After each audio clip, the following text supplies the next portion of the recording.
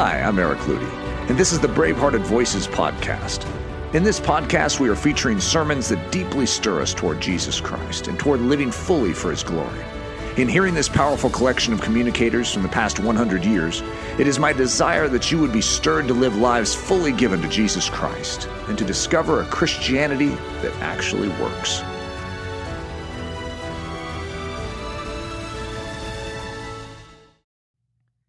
Majesty. What in the world is majesty? It's greatness.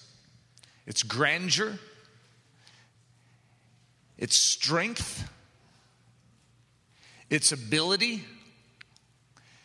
It is a clear, concrete understanding of how strong and immovable something is. For instance, one of the things that we oftentimes refer to as majestic are the mountains, because they have presence and they have strength, and you can shove all you want against a mountain and it's not going anywhere. Our God is who our God is, whether or not the nations of this earth conspire together to try and change God or to alter God or to push God out of this world. You might as well attempt to push the Rocky Mountains into the Pacific Ocean. It's not going anywhere. And through all the generations that have worked together to try and get God out of the picture, to remove God out of the center, He hasn't moved an inch. So when will the next generation actually recognize that our God is victorious? Our God is majestic. Our generation is not beholding this. Our generation does not know this.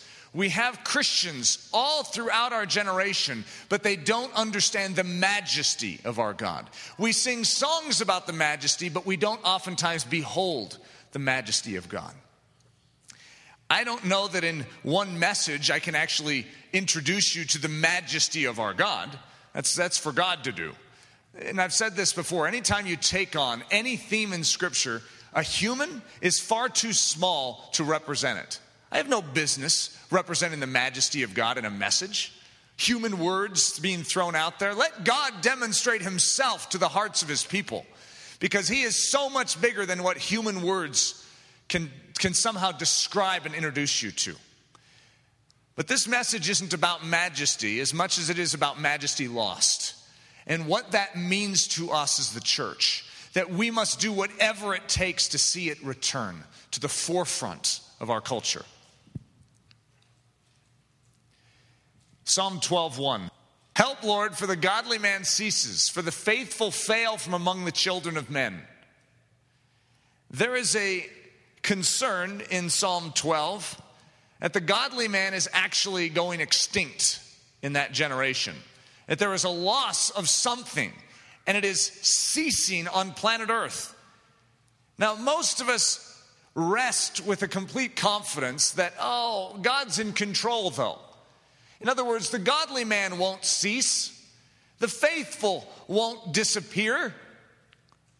David felt something here, and he's articulating it. And it's something, to be honest, that I have felt. And it is that something is ceasing within our generation. And that is, we are losing the mighty men. We are losing the aged and the ancient and the white-haired, gray-haired men of God who uphold the standards of righteousness and proclaim to their generation, behold the Lord God. Bow before Him, repent, for the kingdom of God is at hand. We have lost something in our generation, and it is disappearing before our eyes. I'm not the only one that notices this. I think I was acquainting the students here at Ellerslie with what the oldest son of Leonard Ravenhill said to me on the phone a few months ago. And that is that he's living in Argentina now, and he feels the expiration date of America is past. We had our chance, and we failed. And now we just await judgment. Now, that's not my perspective on it, but I want you to realize that there are many out there that feel that we in America have been given far too much, and we have shown no response to it. It's like an injection over and over again of medication, expensive medication into this dead body.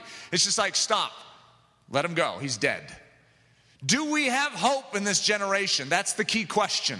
Because something has been withdrawn from our culture. our Christian culture particularly. And what we've seen in the political realm, what we've seen in the Christian circles, is we've seen a cliff where suddenly the deterioration is happening at a very marked pace. I'm not a doom and gloom guy, okay? So if you're concerned about a message that's going to be all depressing, this isn't a depressing message at all. I want you to know that we're in serious times. And you, as the Church of Jesus Christ, are responsible to rise up and take Jesus Christ at His word. I want to prove that the expiration date of America is not past. I am interested in God's agenda in this nation. And I'm not willing to subside into silence. I was born in this generation. For some reason, I know what I know. And I see the truth of Jesus Christ. And I'm in America at the same time. And I'm not just going to say, yeah, it's over. I'm going to fight while I'm here. There is a job to be done for every Christian. But we are so comfortable in this age, we are so comfortable in this country, that we don't know how to even get up off our thumbs and do something about it. We can hear truth over and over again, but we don't feel compelled to go into this culture and see it change for Jesus Christ. Whose blood in here is willing to be spent to see America turn? What would you as an individual be willing to give up to see America turn around? Do you care?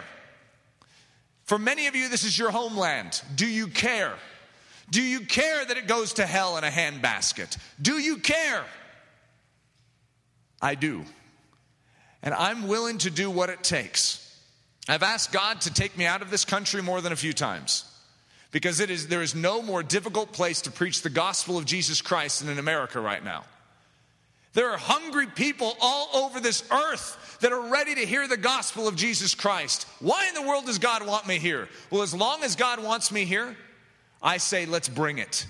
And let's bring it full force. Yes, we will be rejected. Yes, we will be politically incorrect. The system of our age will not desire, will not be attracted to what we bring. But for those that God has His hand on, His pressing in their soul, there will be an awakening and we will be a fragrance of life. On the verge, this is a quote from a guy named Michael Spencer. We're on the verge within 10 years of a major collapse of evangelical Christianity. This breakdown will follow the deterioration of the mainline Protestant world and will fundamentally alter the religious and cultural environment in the West. Within 2 generations, evangelicalism will be a house deserted of half its occupants. Millions of evangelicals will quit. Thousands of ministries will end. Christian media will be reduced, if not eliminated. Many Christian schools will go into rapid decline. Remember how I said at the very beginning, I'm not a doom and gloom guy?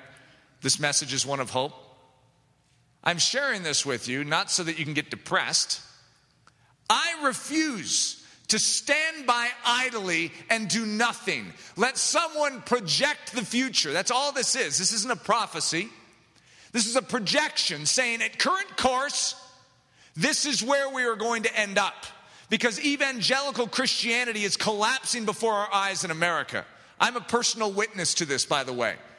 On the practical side of it, I would agree. I would say, yeah, that's true. On the spiritual side of it, I'm not going to take that sitting down. I'm just going to stand by and go, yeah, I guess that's just the way it's going to be. No way. There is a battle, and it's standing right in front of us. And yes, if we all lay down our arms and let the enemy come through and march in through the Church of Jesus Christ, yeah, absolutely. But as long as you still have a sword and as long as there is still blood pumping through your body, you stand up for the truth of Jesus Christ. Too embarrassing? At some point, clinging to a belief in God is just going to be too embarrassing. Sam Harris, a neuroscientist, is one of the new atheists. It's a movement that is interested in absolutely destroying the Christian faith. They hate Christians. And their entire philosophy is once the culture finally gets a grip on itself, it'll be too embarrassing to be a Christian because it's a whole bunch of myths and fables. And when the Christians finally realize that they're standing on sand, it'll be too embarrassing to continue. The New Atheists. Gary Wolfe, one of the leaders of the New Atheists, it is time to declare our positions. This is the challenge posed by the new atheists. We are called upon, we lax agnostics, we non-committal non-believers, we vague deists. We are called out, we fence sitters, and told to help exorcise this debilitating curse, the curse of faith. Well, those are fighting words as far as I'm concerned. You know what? It's interesting. The atheists can throw down the gauntlet and they can challenge the other atheists, saying, hey, if you actually believe there is no God, then stand up against the thing in this culture that is causing the great problem. What is the problem? Faith. It's these religions out there that actually suppose that there is a God. They are the problem with culture. They are the issue. So if you really believe that there is no God, then you have to agree that Christians are the big problem in this nation. Let's exorcise them out. Well, this is our watch, by the way, Christians. This is our watch. And I'm not going easily. I don't stand on sand. I stand on the Word of God, which is revealed ages and generations ago and has proven itself to be 100% accurate. I am not going anywhere anytime soon. But I want to see the Church of Christ rooted in the rock. I want to see something return, something that the world could stand back the way they did in the Israelite army was marching through Canaan, and 31 hostile empires went down. And everyone was terrified because they realized that God was in their midst. Do they actually believe, does this world believe that God is in our midst? Christianity is a joke today because we don't have God in our midst. We do at a certain level, don't get me wrong. But at the level of the early church, no. Ananias and Sapphira fall down dead because they lied to the Holy Spirit, and great fear came upon the believers. Do we have God in our midst? You need to realize when God comes into your midst at that level, he begins to purify the church at a whole nother level. Impending doom. Voltaire said around 1778, within 100 years, the Bible and Christianity will be swept from existence and pass into history. This has been said by philosophers throughout the ages. This very concept. It cannot stand. The entire culture is marked against it. Christians, if you're a Christian, you're going to be fed to the lions. Soon it will be too hard to be a Christian. I mean, if you know that you're going to face crucifixion, why in the world would you continue in this? I mean, it's all myths and fables anyways. It just makes you feel good inside. Give it up. If it's going to mean an absolute destruction of your outer body, why would you hold on to these things? Because it's not just something that makes you feel good inside. It's truth. And Jesus Christ is the risen King of Kings. So what happened? 100 years after 1778, Voltaire is a very intelligent man. Only 50 years after his death, the Geneva Bible Society used Voltaire's press and house to produce stacks of Bibles. Beholding majesty, let us remember who our God is. He is not pushed around by the philosophers of our age. He is majesty on high. He is greater than the Rocky Mountains as far as in his strength and his durability and his immovability. And no matter how much you press upon God, he is not going anywhere. The Church of Jesus Christ must behold once again the living God.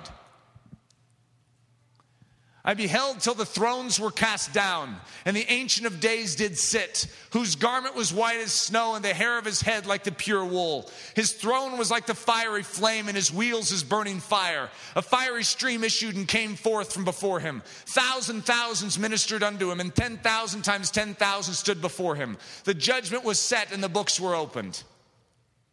In the year that King Uzziah died, I saw also the Lord sitting upon a throne high and lifted up, and his train filled the temple. Above it stood the seraphims. Each one had 6 wings. With 2 he covered his face, and with 2 he covered his feet, and with 2 he did fly. And one cried unto another and said, Holy, holy, holy is the Lord of hosts. The whole earth is full of his glory. And the posts of the door moved at the voice of him that cried, and the house was filled with smoke. Then said I, Woe is me, for I am undone, because I am a man of unclean lips, and I dwell in the midst of a people of unclean lips. For mine eyes have seen the King, the Lord of hosts. Lord Jesus, I pray that you would allow your church to see. Open the eyes of our heart. Help us to behold the living God again. Lord, if we could see the vision that Isaiah saw, Lord Jesus, it would change us at the depths of our being. We can read it, but we're not beholding it within our own souls. We aren't seeing it, Lord Jesus. I pray that we would see the majesty and the holiness and the blazing righteousness of the living God in our generation again. Please, Lord Jesus, may the church not subside into silence and accept the demise. Truth has fallen in the streets. And I pray, Lord Jesus, that the wolves in sheep's clothing that are masquerading as the leaders in the church today would be exposed and driven out. And the church of Jesus Christ, the true church of Jesus Christ, that long for the glory of Jesus, the high and lifted up one whose train fills the temple, the holy, holy, holy one. Lord, may the church that esteems him, that is willing to be bent to his word, to his way, may they be drawn out. May they be risen up and strengthened for the task at hand today. Back in the time of the Babylonian captivity, so the church had never been at a weaker point, if you will. The Hebrew culture is literally in captivity. Ezekiel is sitting by a river, and he is given a vision. And in our training, we've talked about this vision, or he saw it. It actually came down from heaven. To even call it a vision might even be not the proper term for it. But he saw the throne of God, known as the chariot of the cherubim in Scripture, held up by 4 cherubs. An incredible picture of God's glory, literally coming down. And in another scene in the book of Ezekiel, we see the chariot of the cherubim returning down. And he comes down to Ezekiel. And it came to pass in the 6th year, in the 6th month, in the 5th day of the month, as I sat in mine house, and the elders of Judah sat before me, that the hand of the Lord God fell there upon me. Then I beheld, and lo, a likeness of the appearance of fire, from the appearance of his loins even downward fire, and from his loins even upward is the appearance of brightness, as the color of amber. And he put forth the form of a hand, and took me by a lock of mine head, and the Spirit lifted me up between the earth and the heaven, and brought me in the visions of God to Jerusalem, to the door of the inner gate that looketh toward the north, where was the seat of the image of jealousy, which provoketh to jealousy. Then said he unto me, Son of man, lift up thine eyes now the way toward the north. God interrupts Ezekiel as he's sitting before the elders of Israel, grabs him by a lock of his hair, and lifts him up. No pleasantries. God is mad. Something is happening in Israel, and God is feeling every inch of it. And he wants Ezekiel to feel it too. And the problem is, we are not in stride with God's emotion right now. We don't understand how disgraceful it is that those that would call themselves by the name of Jesus would live in such impurity, that would put the God Tammuz, the God of jealousy, right square in the center of our life, and then sing worship songs to Jesus Christ. There is a false God on the throne of the church, and God is moved to jealousy. And so he lifts up his man, Ezekiel, by a lock of his hair, and lifts him up to show him the temple of God. What is significant about the temple? That's where the presence of God lives. And he says, look, do you see what I see? So I lifted up mine eyes the way toward the north, and behold, northward at the gate of the altar, this image of jealousy in the entry. He said furthermore unto me, Son of man, seest thou what they do, even the great abominations that the house of Israel committeth here, that I should go afar off from my sanctuary? But turn ye yet again, and thou shalt see greater abominations. God is not in his temple. He is retracted. He said, this is my house. But they have stuck a false god on the throne, and I am no longer there. His presence is withdrawn from the people. The mark of the inkhorn He cried also in mine ears with a loud voice. When we were going through this teaching in the Chariot of the Cherubim, it's a message called the Chariot of the Cherubim. I was talking about how God is not approaching Ezekiel the way that we think he should. If we were going to ponder it, anytime he comes down, he gives Ezekiel commands. He doesn't give any pleasantries like, hi, Ezekiel. It's been a long time since we've talked. I know that the Babylonian captivity might be pretty miserable, but I'm here to comfort you. He comes down with an agenda. You eat this scroll. And it says, I always picture him literally shoving the scroll in Ezekiel's mouth. He caused me to eat the scroll. Then he lifts him up by a lock of his hair. Do you see it? Then what's he doing? He's crying into my ears with a loud voice. I mean, God has a pretty loud voice. Could you imagine getting a blare from God right in your ear? Okay, this isn't etiquette. This isn't how we do things down here on earth. God, whoa, settle down, buddy. God is moved. And he sees the abominations in Israel. And just in case you're wondering, does God care? He cares. He is looking for someone who will feel what he's feeling. He is looking for someone who will sigh and long and mourn for what has been lost in Israel. Cause them to have charge. So he says, he cried also in mine ears with a loud voice, saying, cause them that have charge over the city to draw near, every man with his destroying weapon in his hand. And behold, 6 men came from the way of the higher gate, which lies toward the north, and every man a slaughter weapon in his hand.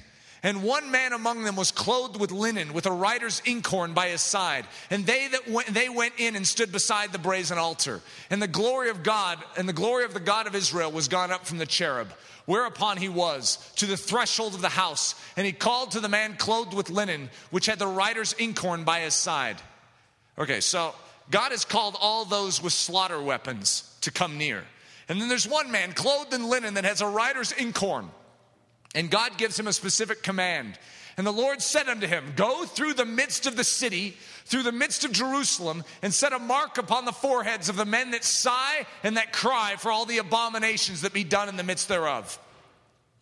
And to the others he said in mine hearing, go ye after him through the city and smite. Let not your eyes spare, neither have ye pity. Take all the men with slaughter weapons. The house of Israel is defiled. There is an abomination within it. Call the men with slaughter weapons and send them out into Jerusalem. Those that sigh and cry over these abominations, those that are mourning over the state of the church, put a mark on them. Everyone else, kill them. Serious stuff. And you're saying, boy, am I glad we're in the New Testament. Same God. Same fury, same desire for righteousness. He has shed the precious blood of his son so that we could enter in and be different, so that the house of God would not have any reason to provoke our God to jealousy. Why? Because the living God dwells within us. We are to be the temple of the living God. How dare we, as the Church of Jesus Christ, prostitute ourselves and allow in anything that is opposite of him, to bring any profane thing into the temple of Jesus Christ. How dare we? We are trampling upon the blood, the precious life of Jesus. This is serious stuff, even more serious than then. Because now we have the blood of Jesus, not just the blood of lambs and goats. This is serious stuff to the Church of Jesus Christ. If they were drawing the men with slaughter weapons together today, and there was a man with an inkhorn looking out upon us, would he mark us? Would he mark us as one that is sighing and crying over the abominations taking place in the temple? I have to feel that full weight too. I do care, and I do sigh. I don't always cry, but I do sigh. Lord Jesus, may we sigh and may we cry. May we plead that the living God would burden us with his burden. And if he must grab us by a lock of the hair and lift us up to allow us to see, may he do it. May the church of Jesus Christ be made ready to be useful in the hand of God as opposed to the very problem that he wants to wipe out. The Irish elk. Where's Hudson? Is he here? Hudson, did you want to come up and help me real quick?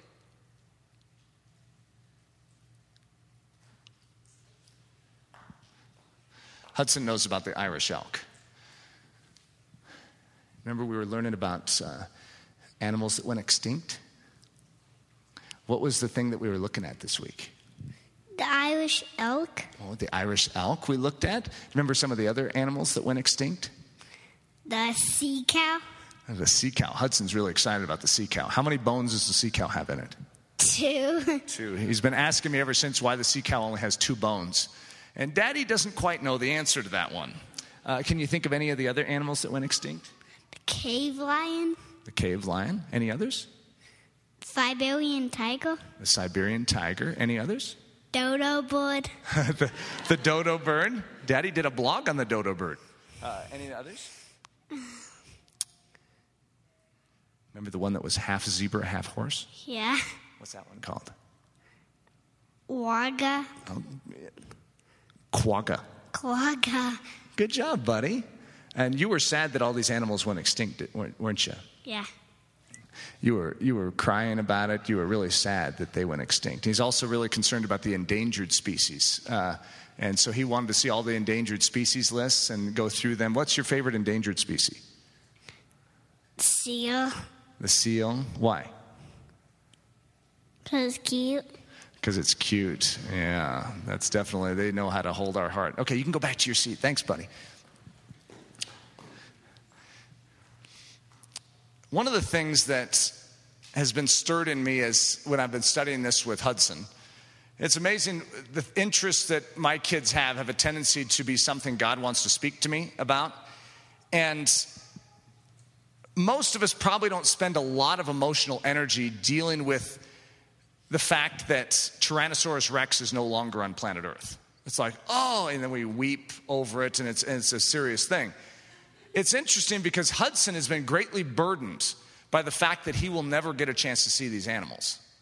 And he's been praying for dinosaurs to return, and he really wants to see these animals.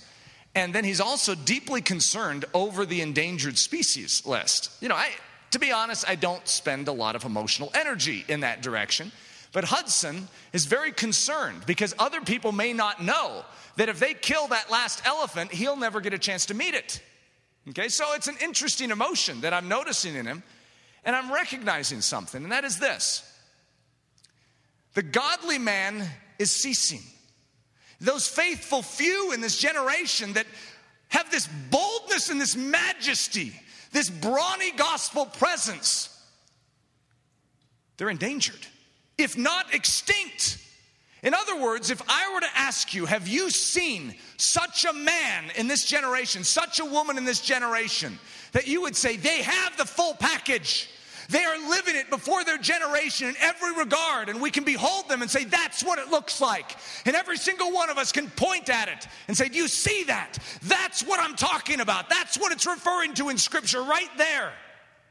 That they have victory over sin, that they walk with a triumphant gait, that they are marked by peace, joy, and love in every word, action, and deed. That they have this victory deep within them, and they're immovable no matter what comes against them, whether it's threats, whether it's trials, they rejoice in them. This version of Christianity, which I would contend is Christianity, it's not just a version, it is the real thing, is if not extinct, it is endangered. But none of it, here Hudson is crying over the potential loss of a seal. And he cares deeply for this seal. Will we sigh and cry over the fact that true Christianity is nearly lost in our generation? And that most of us in here who esteem it at the highest level still have never witnessed it with our own eyes. You know what most of Ellerslie is? There's a whole bunch of young men and women of God who are saying, even though we haven't seen it, we believe. And we're willing to fight to see it return full force in us. But we haven't beheld it. We've read it. We've read the stories of Hudson Taylor and Amy Carmichael and C.T. Studd. We've read the stories of A.W. Tozier. We've read the stories of George Mueller. We've read the stories of Gladys Aylward. We've seen men and women do it in the past. But where is it today? Because what we need is not a story from the past. What we need are real life, flesh and blood Christians that are breathing on planet Earth in this generation. George Mueller's faith in previous generations is not doing anything for us now unless we grab a hold of it and plant it inside of us. Reese Howells and his willingness to stand for the orphan back then means nothing to us now unless we get inspired by it and come to our Jesus and take from his pantry and say, Lord Jesus, plant that deep within me. Gladys Aylward's superhuman audacity will be nothing to us unless we go to our Jesus and say, plant it deep within me in this generation. Who cares if you read it, if you don't allow God to do it in you? Most people don't even read it anymore. At least we're reading it. But then there's one more step, believing it for yourself. You must go after it. Because there is a dying world out there, and majesty is lost. And the way God demonstrates his majesty isn't by coming down on a chariot of cherubim. He does it through his church. His believing church that rise up and say, I take my God at his word. And if he says it, it's good enough for me. And then we live it. We live it with triumph before a generation. The Irish Elk. I want to introduce you to the Irish Elk. The Irish Elk is no more. And when you hear about the Irish Elk, you'll sort of feel a little of the pang of what Hudson feels. I felt it in studying the Irish Elk. The Irish Elk is one extraordinary creature, and it is no more. Fossil evidence demonstrates that there once was a great elk. Some say more like a deer, but Irish elk is a lot better than the Irish deer. That roamed Europe and parts of Asia. This mighty and majestic animal stood near 7 feet in height just at his shoulders. And with an air of dominance, his regal brow reaching heights of near 10 feet. So the top of this elk's head was 10 feet high. It's as high as a basketball hoop. But that's not it. But the crowning jewel of this massive elk was not his height alone, but his astounding rack of antlers, which boasted a span of 12 feet and rose an additional 4 to 5 feet above the elk's already superior brow. 14 to 15 feet in the air, his rack of antlers 12 feet wide. You can see it in the fossil record. It's real. They dug these things up. This is massive. That doesn't do it justice because you don't have anything to compare it to. Look at that thing. I want to meet it. There's some drawings throughout history. At least you can somewhat behold it. Look at this picture. Goliath was around 12 feet tall. You lay Goliath sideways and he's about, the antler size of this elk. This is one massive creature. Now here's the reason I'm talking about the Irish elk, is I'm talking about Majesty Lost. This is majesty. When you see it, you gasp. And you're like, wow, could you imagine as you're hanging out in the forests of Asia or, I don't know if Ireland, and suddenly this creature shows up. It causes a certain amount of dread. And at the same time, a certain amount of honor and awe and respect. You don't mess with the Irish elk unless you're a good distance away with a bow in hand. And even then, you have to be watchful. That thing starts going after you. You hit it in its hoof instead of where it's supposed to hit. And suddenly, going after you, picking you up with its rack and throwing you a good 500 feet. This is one incredible creature. Fossil evidence demonstrates. So that's the term I used at the top. Fossil evidence demonstrates that this creature existed. And ironically, for most of you, you're not doubting it. You're saying, that's fine. I believe it. I didn't make it up, okay? Just so you know, fossil evidence demonstrates this. Here's what I want you to realize. Fossil evidence also demonstrates, in the spiritual sense, that great and mighty women of God roamed this earth. They were men and women with something so far beyond what the Church of Jesus Christ has today. But we don't live in the time of those mighty men and women. And as a result, we've accepted the diminished standard of Christianity around us. And we don't challenge ourselves because the one sitting next to us is worse off than we are. And this is just normal Christianity, isn't it? This is not normal Christianity.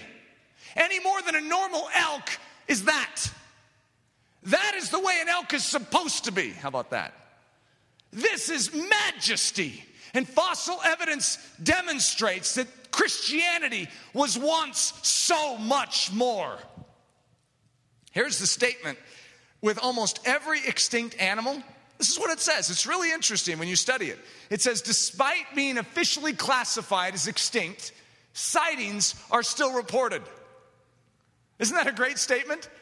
It's like, well, then how could you call it extinct if they have sightings of it? Well, there's no scientific sightings. They're all just, sort of like UFO sightings, where no one can actually prove it. That's exactly the way it is. You know how many Christians I've heard, that's not what God intended Christianity to be. No, Eric, that's ridiculous. And here I am talking about the Irish Elk Christianity. And they're like, no, I've seen an elk before. It doesn't look anything like that. I'm as tall as the elk. That they've seen, and I'm saying the Irish elk is so much bigger. They're like, I don't know about that. But guess what? Despite being officially classified as extinct, Irish elk Christianity, sightings are still reported.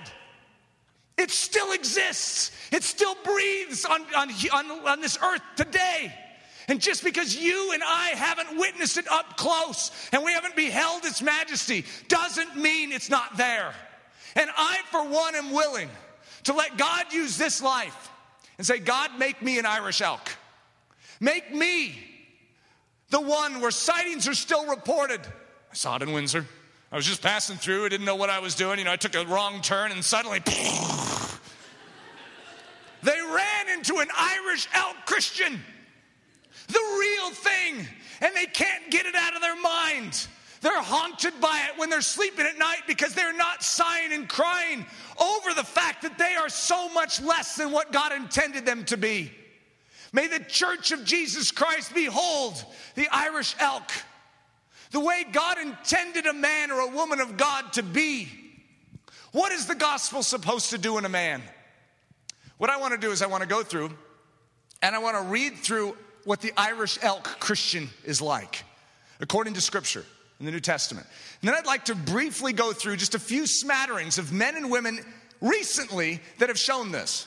A protected life, fortress by the Most High, impervious to the harassment of darkness. Rees Howells, who literally in the midst of bomb blasts, when they're bombing Britain, when the Germans were coming in World War II, prayed over all his properties. He felt, because he had orphans on the property, felt it was so significant. God said, pray and ask me, and I will secure all your properties. Everywhere around him, like 2 million pounds of damage, which is a ton of money. I mean, it must be like hundreds and hundreds of millions of dollars. All around him in Swansea, not one of his properties damaged. Over and over throughout history, this is the case. God's men and women are untouchables. They have a job to do. And until they're ready to be spilled out, and God defines that day, they are preserved for the task. Hudson Taylor, William and Catherine Booth, David Wilkerson, as he went into the inner city and crossing the switchblade. Unbelievable stories. Gladys Aylward, as that man came into her room and said, and he was going to take advantage of her. And she said, you cannot touch me, because between you and me is my God. There is a barrier between you and me, and you cannot come near. And the man said, I am God to you. I can do whatever I want. And she said, take one step forward and you will find out. And the man turned and left. There is a protection for the saints of God. Gladys Aylward, Amy Carmichael. Strong and energetic for the things of God, sharp and focused, tenacious for truth. C.T. Studd, John Knox, John Wesley, Edward Payson, John Praying Hyde. Honorable and above reproach in every thought, attitude, word, and deed. David Brainerd, Jim and Elizabeth Elliott, Rees Howells, Amy Carmichael, Leonard Ravenhill. Constant and unwavering in devotion, Leonard Ravenhill, Praying Hyde, Richard Wurmbrand, Corrie ten Boom. Triumphant over physical weakness, made strong to be poured out. Andrew Murray, CT Stud was told by the medical profession he couldn't go to Africa. He was an older man, and he knew there were lost in Africa, unreached, that had never heard it in the interior column. David Livingstone had been the only white man ever to go there. And so he came back with reports of how bad and desperate it was and the state of the heathen there. And CT looks around and no one is willing to go. And he wants to. He's begging God for it. And God says, you can go. You can be my man. But his missionary organization would not let him go because he had to pass the physical tests first. And he was sickly and he was weak. And he says, that's not going to stop me. If God's calling me to interior Africa, I'm going. CT Stud, an older man, pulls off the most impossible, most rigorous journeys into the middle of nowhere where there is no help for him. There's no medical assistance. And he lives there, I don't know what it was, 20 to 30 years, pours out his life and sees literally modern missions turned on its head in Africa. Heathen in Africa set free to know Jesus Christ. Some of the most extraordinary tales ever. Hudson Taylor was basically on his deathbed. And he cried out to God and said, God, you've called me to China. To China I will go. This is in his weakest state. And God raises him up. The doctor comes in and says, I have no way of explaining this. And Hudson Taylor said, God's called me to China. When God has called you, then nothing in this natural realm is going to hinder you from moving forward in it. Amy Carmichael, sickly, wasn't supposed to be a missionary. She defied it her entire life. Some of the most extraordinary stories out of a woman of God flow out of the life of Amy Carmichael. And yet she was told, you can't go on the mission field. You don't have the physical health to do it. Abiding in love, joy, peace, and a sacred calm. John Wesley said that he is always happy. Never is there a day when he is not happy. Jackie Pullinger basically said, you may have your own bed, but I know God's grace. She had something, and she lived in the walled city of Hong Kong amidst the destitute and the dying, heroin addicts and prostitutes that were literally withering up. They had nothing in their life. The police wouldn't even go into the walled city. And Jackie went in, and she was the happiest, most robust, most radiant woman you've ever met. What does she have? She was an Irish elk in her generation. Richard Wurmbrand. I remember when I first watched a video of this man. It was on a little small television. It was a wobbly screen. Out walks this man who couldn't wear shoes because he was tortured for so many years on his feet. And so he walks without shoes up onto the stage and sits down. He's a frail old man. I've never sensed the love of God so palpably as I did when I watched Richard Wurmbrand speak. It was a warmth and a depth. And I remember crying out to God saying, God, I want what this man has. And God, of course, in his sense of humor said, are you willing to go through whatever it takes to get what he has? How many years of torture did he go through, Eric? Do you really want it? Do you really want to become the Irish elk in this generation? Are you willing to go through what Richard Wurmbrand went through, standing for Jesus Christ in communist Romania and not backing down when the KGB came into the church and said, unless you change your message from the gospel to the communist agenda, you will be killed. Tortured, stripped from your family will starve to death on the streets. Your choice. Richard Wurmbrand stands up in the midst of a pastor's conference where all these pastor friends of his were getting up and blaspheming the name of Jesus to save their skin. And he stood up and wiped the spit off of Christ's face. And as a result, all those many years later, Eric Ludy sees him, and he sees an Irish elk. He says, dear God, they're alive.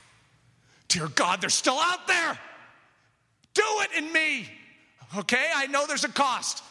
Do it. This generation must see the Irish elk again. Unwavering in faith, persistent until the breaking of day. Men, Hyde goes up on the previous line, by the way. Men who would not back down. When God promised, they committed their life to it. George Mueller literally, as a statement of his calling to his generation, said, I will prove that God is still a prayer answering God to my generation. And so he gave all his money away. And he said, watch what God will do. I will not take my need before any man. I will only take it before the throne of God. And a lifetime later, the Church of Jesus Christ stands back witnessing an Irish elk. There is no way of describing George Mueller's life. The equivalent in our generation would be hundreds of millions of dollars came through the channel of his ministry. And he still was just a flow through, and he gave it to the world. Supported 1,000 orphans. Literally, they had no food. And he would set the table in faith saying, watch, God will provide.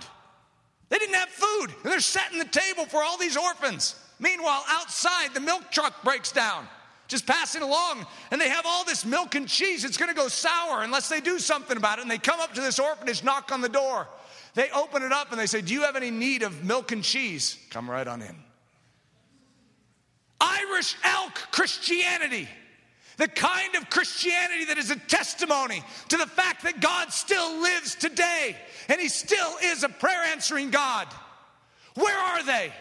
Where are they in our generation? Rees Howells, just read his book, Rees Howells Intercessor. It will change your life. John Praying Hyde, the man who literally took God on his word, and God said, ask. Ask. He's in India. Do you believe, Rees, or John, that I can give you one soul a day in India? And will you take it by faith? And John believed. And every day for an entire year, at least one man was saved, which in India is extraordinary. The next year, you know what God said? Will you believe for 2? The next year, you know what he said? 3. A day. 4. How high did he get? I don't remember what it was. 4? 4 a day. Some of the most extraordinary stories. Late at night, he knew that God still had 4. And so he's walking, and he goes into a little hut on the side of the road, and there were 3 men there, and he knew they were going to be saved. But there was only 3. There was still 1. And so he says, is there another? And they're like, no, this is all we have. Is there another? There must be another. Well, I mean, there's so-and-so out in the back shed. Bring him in. Unbelievable Irish Elk Christianity that is inexplicable in our generation. We have no place for it. We have no grid for it. We've never seen it. We're used to little smallish elk. This is something different. A workman approved with the Holy Scriptures. Charles Spurgeon, A.W. Tozier, E.M. Bounds, Paris Reedhead. Endued with power, marked with the authority of Christ. Rees Howells, Jackie Pullinger, George Mueller, D.L. Moody. Jackie Pullinger, I mean, some of the most extraordinary stories. In the walled city of Hong Kong, they would stand outside of her little hut. You know, it wasn't a hut, it was in this big, huge high-rise. I don't know what to call it, little room. And they would stand out there with a desire just to come in and find out, to receive what she has. Because she has something. Why? Because everyone she would pray for would become fat. And they would, you're fat. How'd you get fat? And the reason is because heroin addicts, everyone in the walled city was addicted to heroin. Heroin addicts lose weight and they shrivel up and they have no ability to maintain weight. But suddenly when people would come to Jesus, they'd be set free from their heroin addiction and they'd become fat. And so they were fat. The people in the walled city were becoming fat. And where were they getting this? They were getting it from that room there. And so this white woman in their midst had something. And everyone she prayed for would be set free. They didn't have to go through some detox. They were set free immediately, even after 50 years of addiction to heroin. You explain that in any clinical environment, and it's impossible. The stories of this woman are off the charts amazing.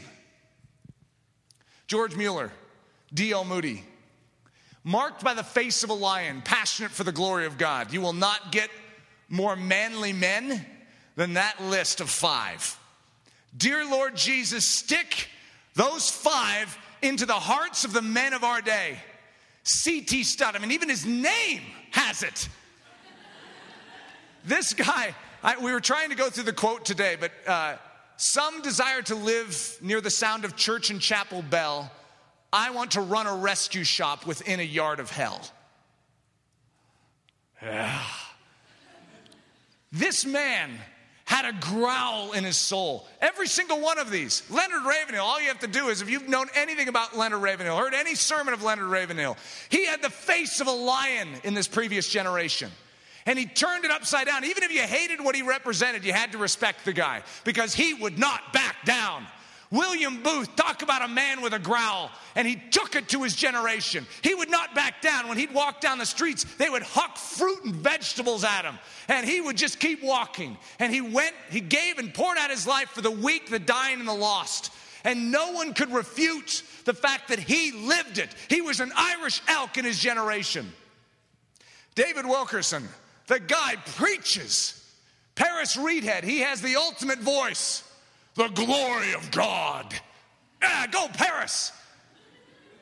These men are the inspiration for true masculinity in our generation of Christians. But they don't walk anymore, except for David Wilkerson. David Wilkerson even has decided he doesn't even want to speak in America anymore. He has a church in New York. But it's like he wants to go where there's hunger. And so he travels all over the world to share the gospel. But very rarely will you see him anywhere else but in his church back home. We need what this man has. But the great men are looking to give what they have to places that are hungry for it. Dear Lord Jesus, may you raise up such men in this generation. Able to carry God's burdens, feel what God feels, and share in his Gethsemane. One made strong for others, able to carry the burdens of the weak and downtrodden. John Praying Hyde died in his 40s, and the reason was his heart had experienced so much anxiety and travail in prayer that it shifted from one side of his ribcage to the other. And he was so weakened by it, he would literally pray for weeks on end without getting up, without eating. And he'd be weeping nearly the entire time because he felt the burden of the lost in India. And he would not let go until he saw that burden relieved. And out of that man's life came, as I said, one man a day, one saved a day, 2 saved a day. For an entire year, 3 saved a day, 4 saved a day. And then an entire generation of missionaries that came cascading in to go after India. Amazing what these men carried. But they were willing to be broken. David Brainerd was broken as a man. He died at the age of 28. Edward Payson, Rees Howells, these men died young because they carried the burden of Gethsemane, the weight of God's emotion. When God lifted them up by a lock of their hair, and he said, "Do you see it?" They saw it, and it broke them to pieces. And they sighed and they cried over the abominations in Israel. Marked by audacity, boldness, courage, and daring. David Livingston, D.L. Moody, C.T. Studd, Amy Carmichael, Esther on Kim. Amy Carmichael literally went into India with the intent to rescue girls being sold into slave prostitution. At risk of her very life, this woman would go on rescue operations to save these girls and then to take them into a retreat and to raise them as her own. She raised, I was somewhere around 1,000 girls this way, rescuing them from temple prostitution. Esther on Kim, as a young girl in Korea, every single one was supposed to bow down to a false god. She was unwilling to bow. And as a result, she was thrown into prison and tortured. It's a young girl. Amazing audacity and willingness to stand for Jesus Christ. Are we able to see this today? Able to rejoice in suffering and find pleasure in persecution. William and Catherine Booth, as they're being pummeled with fruits and vegetables, cursed. They were reviled, and yet they rejoiced in it. John Wesley, as the famous story goes, as he's driving down in his carriage and he realizes he has not had anyone mad at him and persecute him in a couple days, he gets off of his horse, falls down on the cobblestone path and cries out to God and says, "God, is there error in me? What has happened to me?" And some guy looks over a fence and sees John Wesley, picks up a rock and hucks it at him. And John Wesley shouts to heaven, "Thank you, Jesus." Keith Green, as Steve Camp, the old Christian musician, was discipled by Keith Green. And Keith Green, Steve Camp was beat up one afternoon for sharing the gospel of Jesus Christ. And Steve Camp came to Keith and said, they hit me and they abused me. And Keith goes, hey, rejoice. This is good. The attitude of it's a completely different mindset. Leonard Ravenhill, he knew he was hated, and he loved it. Majesty returned. In Isaiah 58, "Then shall thy light break forth as the morning, and thine health shall spring forth speedily. And thy righteousness shall go before thee. The glory of the Lord shall be thy rear reward."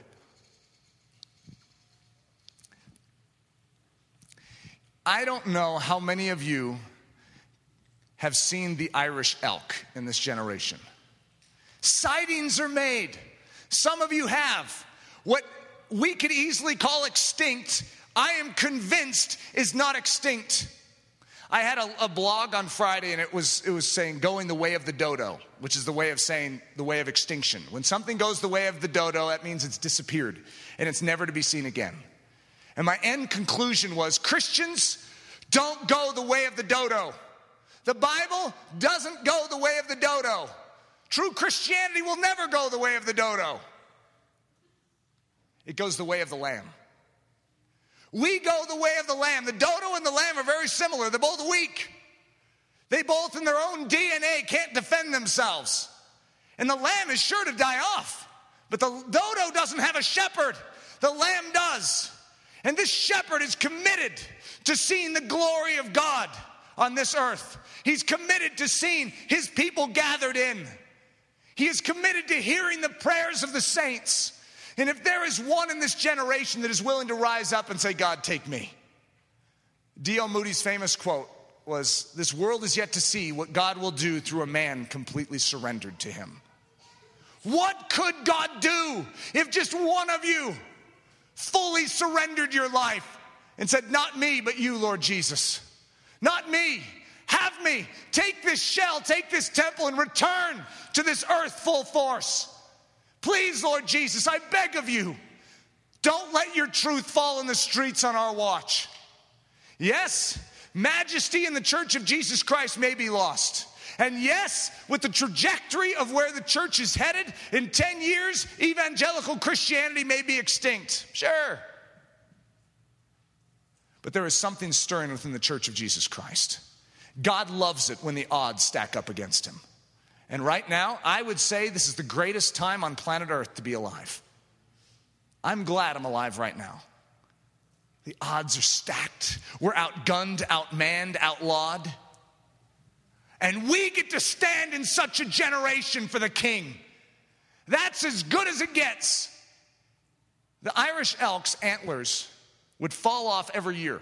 Could you imagine 12 feet of antler falling off every year? I'd hate to be around when they fell. It's like, you're like pinned down underneath. They would grow them back in 3 to 4 months. Isn't that an incredible statement? 12 feet of antler grown back in 3 to 4 months. So I don't care if our antlers, the glory of the church, has fallen off. I give us 3 to 4 months. If we repent, we turn this ship around and we say, we're serious about this. Lord Jesus, take your church in your hands. We want to be the apple of your eye. We want to be something that is a sweet-smelling fragrance before heaven. Let's see that rack of antler grown back.